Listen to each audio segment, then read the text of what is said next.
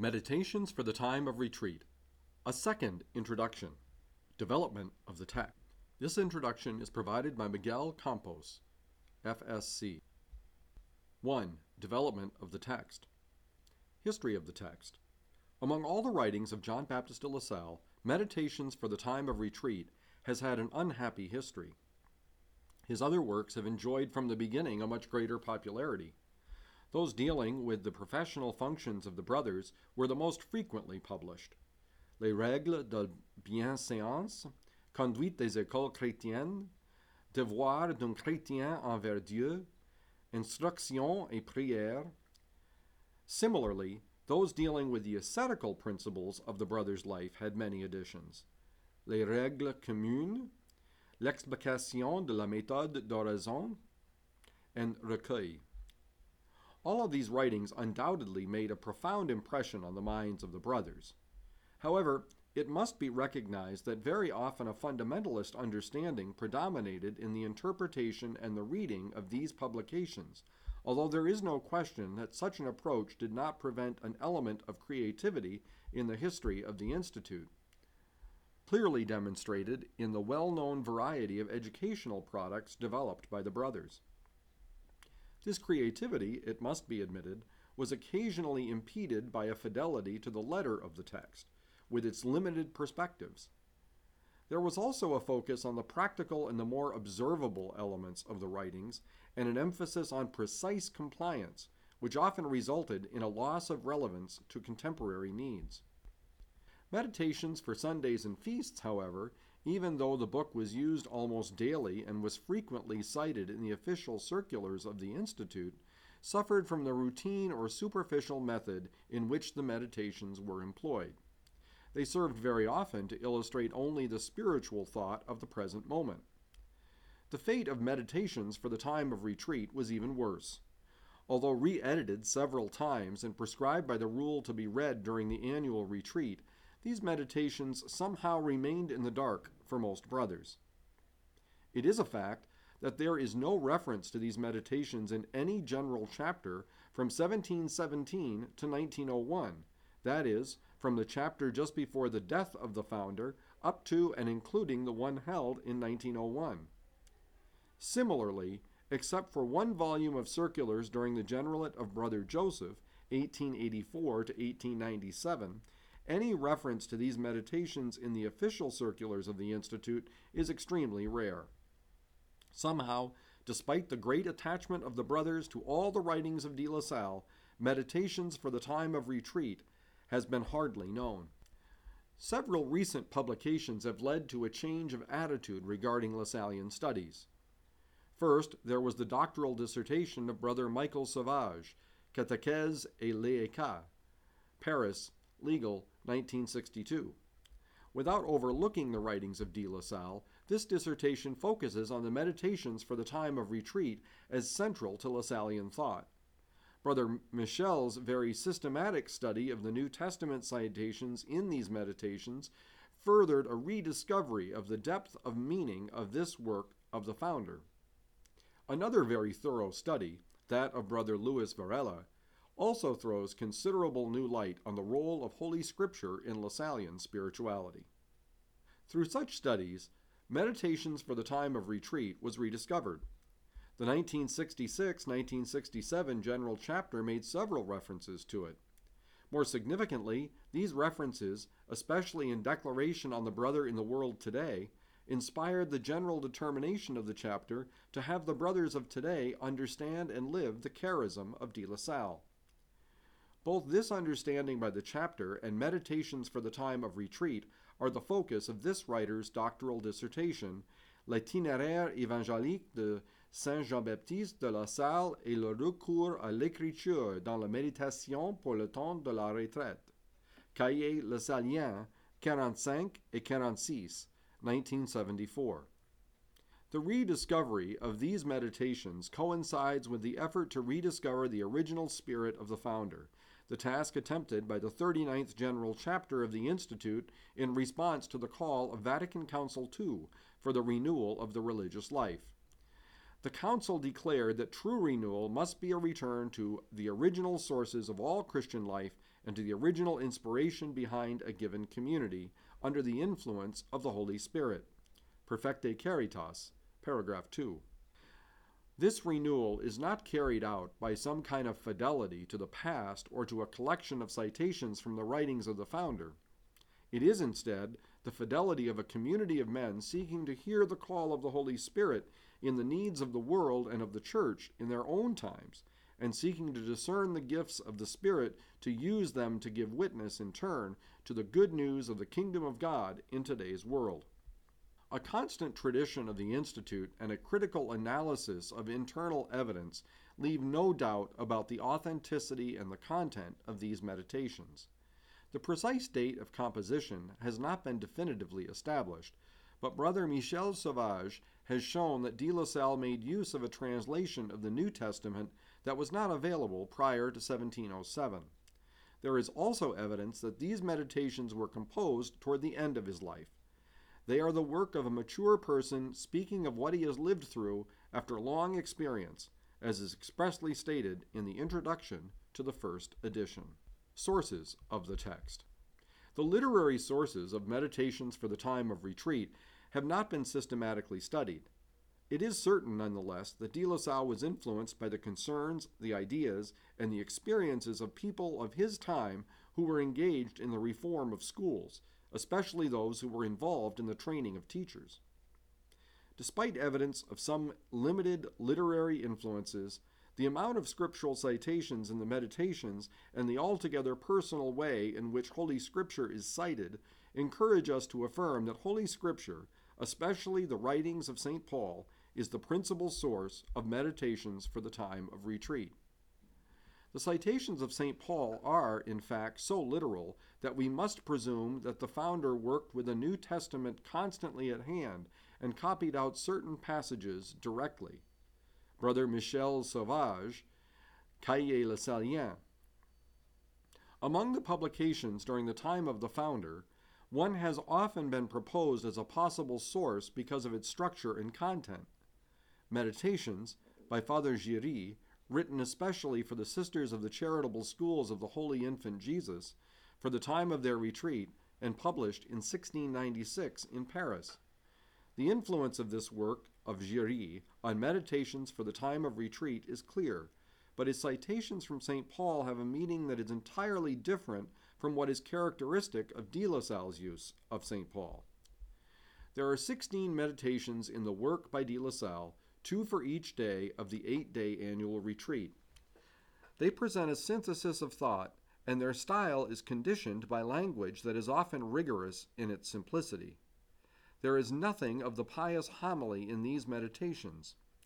Their plan and direct manner has led Brother Michel Sauvage to state, their language is even austere, their style without any effort at grace. Yet in studying them, it becomes clear that they present a very coherent doctrine, well thought out over a long period of time, each word carefully chosen to carry its full weight, so that analysis is difficult and synthesis practically impossible. Catechèse et Laïcat, 558 to 559. It could be said that de La Salle has finally come to understand, perhaps fully and all at once, the direction that God has given to his life. God goes before him, calls him, and urges him on. Because the meditations form a work that is tightly structured, it would be a mistake to read them as an historical treatise or as a theological synthesis. The book is simply a collection of meditations, and it is for the time of retreat.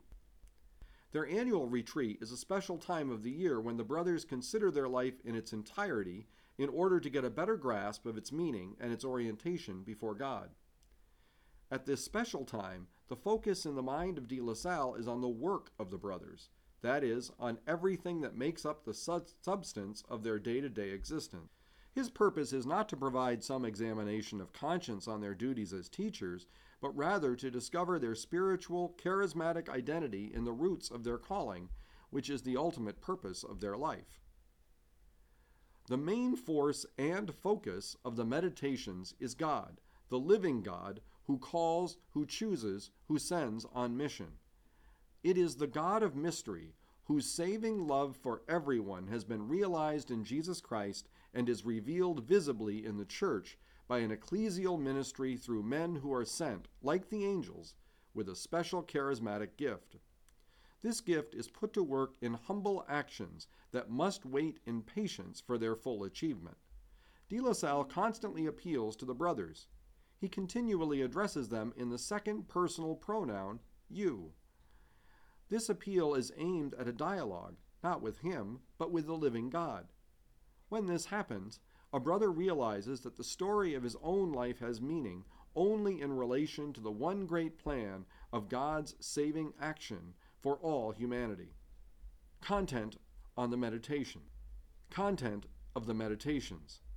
Recent studies have shown us the framework for reading Meditations for the Time of Retreat.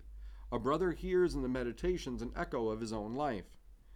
In this introduction, we will see that these meditations are, first, inseparable from the way of life that De La Salle chose under the influence of the gospel, his own story. Second, a call to the brother to express his own life, his story. Third, a celebration of the mystery of God's love. Finally, these meditations throw the light of the Scriptures on the way of life of the brothers in radical relation to the work of God visible in action in history. The life story of John Baptist de La Salle. We cannot appreciate Meditations for the Time of Retreat unless we have an understanding of the interplay of the gospel and the events of the life of de La Salle, the full human and Christian dimensions of the course he chose to follow, and the direction and quality he gave to his life in light of his relationship with God.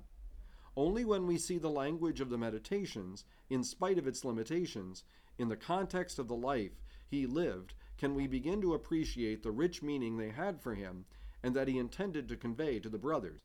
For this, we must avoid any oversimplifying of the events of the founder's life. Instead, we must enter into his itinerary and read the facts of his life in the light of certain autobiographical documents to grasp in his own language how he understood these facts. Cahiers Lasallian. We let de La Salle speak for himself and tell his own story. A complete historical biography of de La Salle written according to this method would be of monumental proportions. Therefore, in this introduction, we restrict ourselves to 4 events in his life: vocation, commitment, growth, and conflict.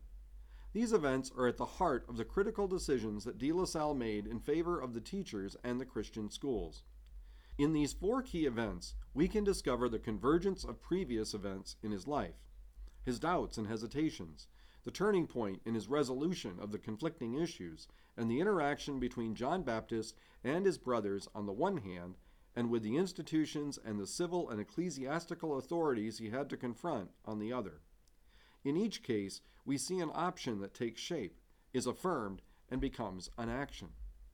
These events are not studied as 4 isolated, unhistorical moments, but as indicators of the powerful currents in the history of a person, presented in accord with the profound significance of the Paschal mystery, the resurrection of Jesus. Vocation. Through specific acts, de La Salle made the decision to accept God's call to work for the Christian schools. All his biographers cite, with more or less accuracy, a memoir written by the founder about the first years of his new community. This autobiographical document helps us to understand God's call and de La Salle's response. Commitment. De La Salle made a precise and irrevocable commitment to a project that he recognized and accepted in the light of the gospel. He vowed all his powers to the work of establishing and consolidating the Society of the Brothers of the Christian Schools. 2 documents help us understand better the gospel significance of these acts. Memorandum on the Habit, written to defend the garb, the existence, and the autonomy of the community, and the Formula of Vows of 1691 and 1694, which shows us beyond any doubt the paschal dimension of the commitments through which he lived and which he affirmed, celebrated, and organized in a project that responded to the needs of the world. Growth. De La Salle then undertook to extend and to consolidate the work of the Christian schools, the 3rd event, which he understood as the work of God. In this, we can understand how he realized his charism in its fullness, a gift of the Spirit that he had clearly seen in the beginning, the 1st event, and that led him to organize a community for a mission, the second event. The document that helps us understand the profound meaning of the acts of the third event is De La Salle's Rules That I Have Imposed on Myself.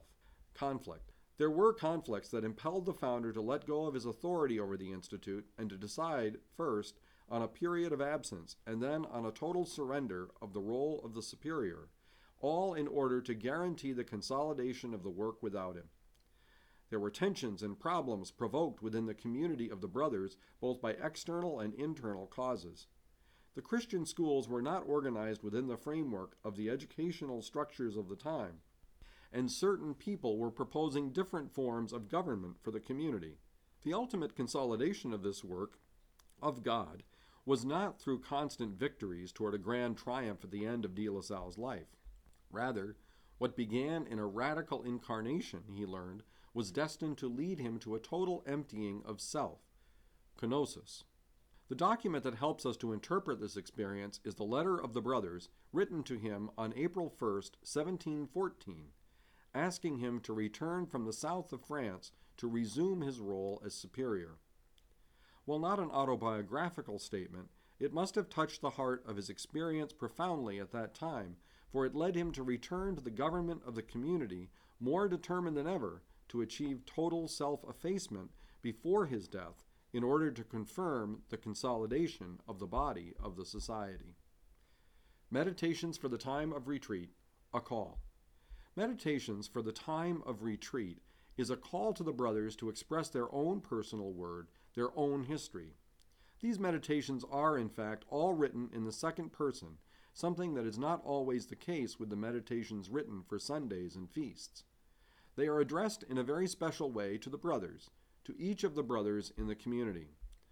The communitarian perspective is hardly evident at first sight, but the absence of the term community is only apparent.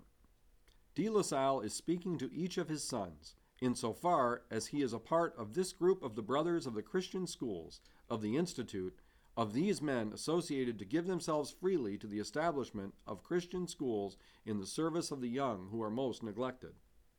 Furthermore, the words of De La Salle are announced in an active community assembled for its annual retreat.